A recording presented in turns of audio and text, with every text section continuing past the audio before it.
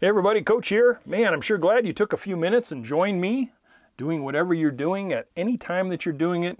You joined me here on the podcast to get a little landscape education.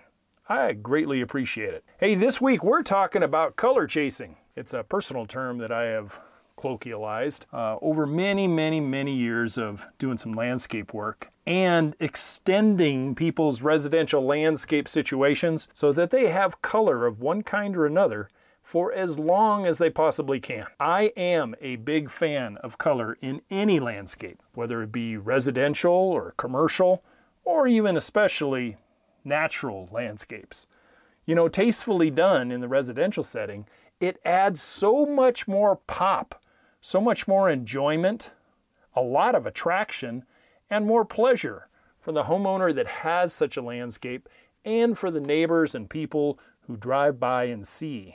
Many landscapes are consistent with the usual monochromatic green of one hue or another, and oftentimes don't have a lot in the way of color. This week, I'm talking about color chasing and garnering as much color in your landscape as your location, your growing season, and your time schedule will allow. I'm glad you joined me today, or tonight, or whenever you're listening to this. Let's get started, shall we? Hey, I'm Matt. You can call me Coach. Every Friday, I bring with me landscape DIY education, concepts and theories, ideas and solutions, so you guys can go out and tackle a landscape project yourself, get professional results, save a whole lot of money in the process, and in this day and age, be a lot more self-reliant. Man, after a 20-plus year career in the green industry, I'm bringing with me a lot of knowledge and experience that I want to share with you guys, the new, modern, educated, self-reliant homeowner of today. Okay, first some ground rules for this week. 1, color comes in so many forms in the landscape. 2, some research and due diligence on your part is needed. You can't willy-nilly this in any way, shape, or form. 3, knowing a little bit about your USDA zone and your growing conditions is very important to get the most out of what we're talking about here today. With that, we break down color chasing in a few simple ways. And you probably think of them, but maybe not in this realm. Color comes from flower. That's the number one thing that we generally think about is the color of flowers in the spring, summer, fall, and winter. Another one, though, is leaf. Yet another are stems, bark, backdrop in the landscape, sun and shade, temperatures, etc. All of these kind of play a part in doing this color chasing correctly. Whoa, wait a minute, Coach, hold on. I have to consider all that just to make my yard colorful? Well, yes and no. Let me explain. Those are choices and considerations to be made, but not all will be happening and not all heaped in one huge pile of ornamental horticulture. It is easier if you reduce it down to small nibbles of information rather than huge bites and chunks. For instance, is your landscape, this is the first one right out of the gate, is your landscape plantable? Or is the soil so impervious to a shovel, you might have to go to raised beds and containers in order to accomplish it. Another one might be, is your growing season a much shorter one compared to those folks in the South? Maybe you only have 3 to 4 months instead of 9 or 9+ months for someone who might be in Florida or San Diego or something like that. In order to color chase, you have to get off the couch. Of course, get off the couch after some research with the computer and head to the nursery. Go at various times of the year throughout one long season and see what is offered at various times. What's there in March and April versus July and August versus September, October, and see what is blooming at the time at the nursery then. See what appeals to you. Then try to match these various selections with what you have or what you want to do in your landscape. It's a big difference walking the aisles of a retail nursery as compared to getting those things home and having the plan ahead of time of where these selections are going to go, why they're going in that particular situation, and you knowing ahead of time that they're going to thrive in the conditions you're putting them in. Then over the course of that research year, compile a list over that whole season that will fill your bill of getting you color from early spring all the way through mid to late fall, or beyond in some cases, depending on where you live. Then you can have some fun with selecting colors and what colors really trip your trigger.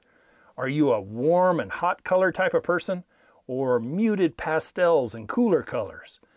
They can be a mixture of contrast colors as well, of both warm and cool colors, which really add a whole nother dimension. And when you do have a mixture of these contrasting colors, it can hail from a variety of sources. Those sources can be trees, like when they come into bloom in the springtime, and maybe later on in the fall. Shrubs, perennials, annuals, bulbs, and don't forget the ever-present man-made landscape art that you might want to introduce out there. The colors can be protracted over an extended period by considering a couple of things. For instance, bulbs. Now, bulbs are the long time ago of history when bulbs in the Netherlands and in Europe, when those things would come up, that was really the hail of the new season and were very, very popular. Bulbs, compared to when I was in the retail nursery industry, are not as popular as they used to be, but they can be used, and they can be used very successfully as usherers of the spring season. Then you can find various bulbs that extend that blooming period through the spring and into summer as well. Tree bloom in spring, and then maybe fruit colors as the fruit ripens. Beautiful color. If you've ever seen something like a hail peach or something in the landscape from a semi-dwarf or a dwarf fruit tree, oh my gosh. Or in the winters, if you were able to grow them, citrus, when they have the orange and yellow fruits hanging on there with the dark green contrasts and stuff. Very, very colorful. And then with trees, man, when they turn the corner from summer to fall, those beautiful, like what Maestro and I are experiencing right now in our home state of South Dakota.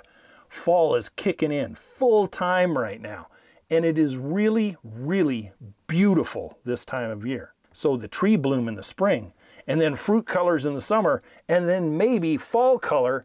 Wow, a triple whammy from just one selection.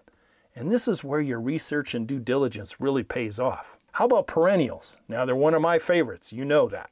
Perennials that are arranged so that springers in the springtime do their thing, and then they kind of ebb out, late April, early May. You go in and deadhead them, but you have perennials that are just now coming in for the early to mid-summers, and then perennials that finish it off from August to September and into October. Those guys really, really give you your best bang for your buck. And later this fall is the perfect time that if you really want to multiply, you want to have free plants, time to dig them up, divide them, and make the bed a little bigger, or make a bed in the backyard or the front yard, or maybe take them over to a friend's or family's house and show them what they can do. Perennials are a fantastic way that after that first year, you can generally get every single year a little bit more and a little bit more, and it doesn't cost you a darn dime. Then there's annuals.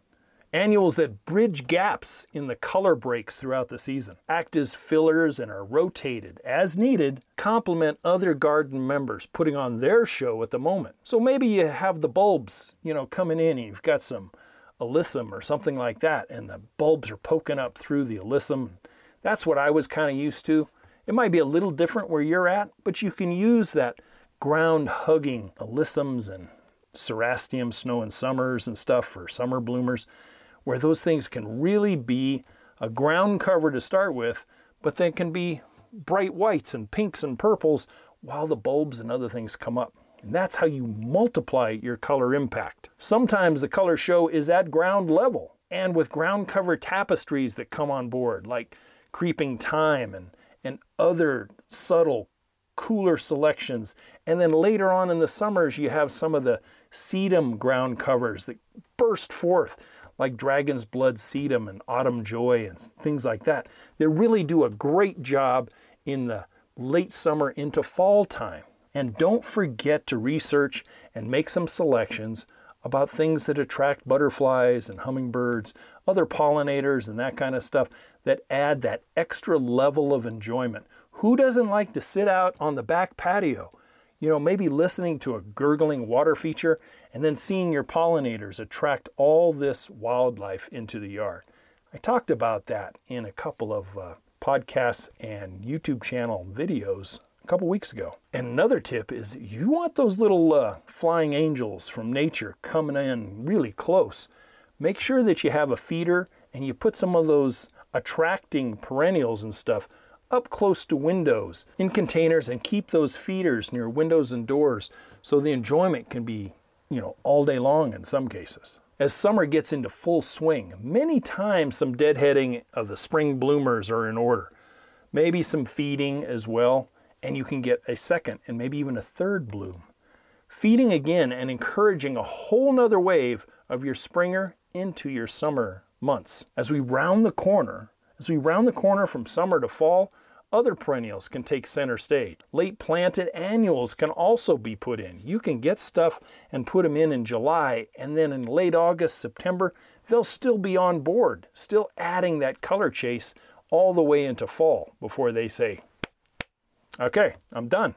They can show themselves off, and eventually it will be time for the trees and some of the shrubs, if they're deciduous ones, of all kinds, to beckon for your attention again via the showy fall leaf extravaganza, kind of like the one Maestro and I are enjoying right now. That will get you to late September for some of you, late October for others, and still into mid to late November for you southern folk down south. Of course, I am only speaking to the Northern Hemisphere crowd at this point. For any of you listening in the Southern Hemis, your seasons will adjust opposite, obviously. Winter is June, July, and August. Spring and September, October, December, and etc. So you're opposites of us.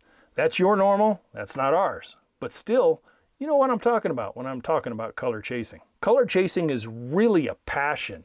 If you enjoy it, you will be good at it. If not, well, then you've gained some education you did not have 20 minutes ago. Maybe green and green alone for you is okay, and that's fine. Or maybe you rely on that grand old lady, Mother Nature, to provide all the color you can handle. That is okay too. A word of caution though. Be aware that Mother Nature's color selections can be a very, very sharp two-edged sword. Her little beauties that she comes up with, and that maybe live in and around where you live, have one thing on their mind from the get-go. And if you don't pay attention, you may have more than you bargained for. What is on the native's mind is always, always, always procreation and proliferation.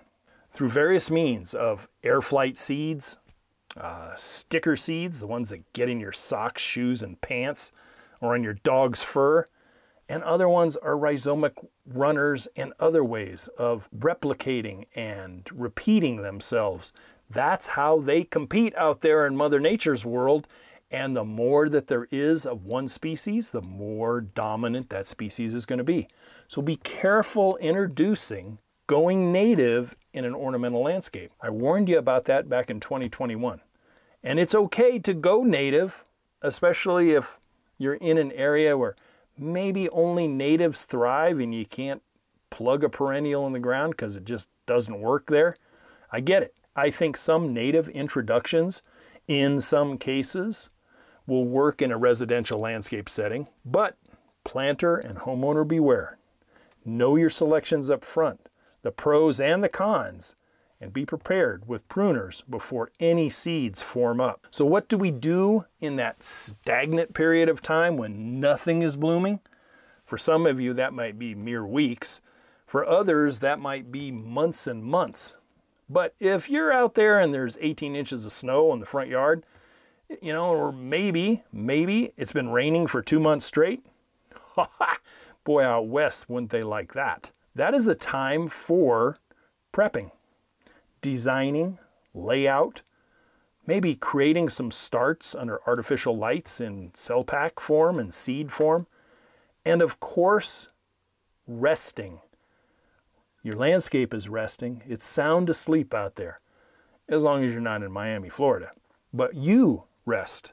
Hey, you created or are creating something that will reward you for many, many years to come. Maybe you've taken a lot of efforts this past year to start your color-chasing landscape. Take some time off. Maybe concentrate on doing your fall and winter chores with some tools and other things that I suggested a couple weeks ago. Find excellent deals. If your nurseries are still open, man, you can go there and find the clearance rack and you can get deals that are 80 or 90% off in some cases. Color chasing is fun. It was very fun to me for many, many, many years. And in the long run, as the landscape matures, you will see your hard-earned efforts pay off in spades.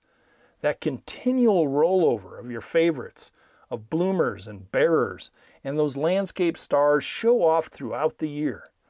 Remember your maintenance schedules, like pruning, weeding, deadheading, feeding for bloom period extensions, nips and tucks, and the ever-present removal and replacement of various malcontents that did not work, and other options need to be explored. Do not get discouraged.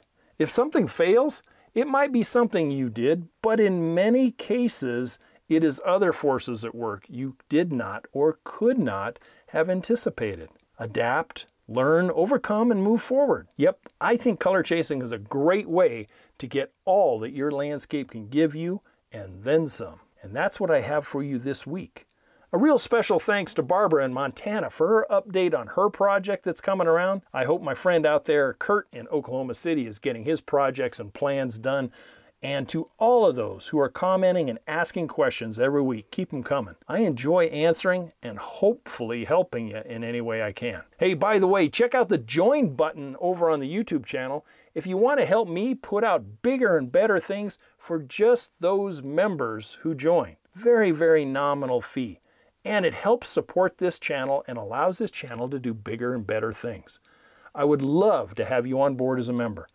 Some merchandise is now available. You can check that out as well. Hey, any questions, reach out to me and email me. I love answering landscape questions. And as always, to your landscape success, I hope the next coming week is a good one for you. And I'll say bye for now. Thank you for listening to the Yard Coach podcast. Don't forget to head over to the website at youryardcoach.com, where you will find more DIY landscape education, including the free 15-step DIY landscape checklist, Coach Matt's ebook called Landscaping Simplified, and the flagship digital course, Homescape 1.0. As always, if you have any questions or comments, you can email Coach Matt directly at youryardcoach@gmail.com. We'll see you right here next week.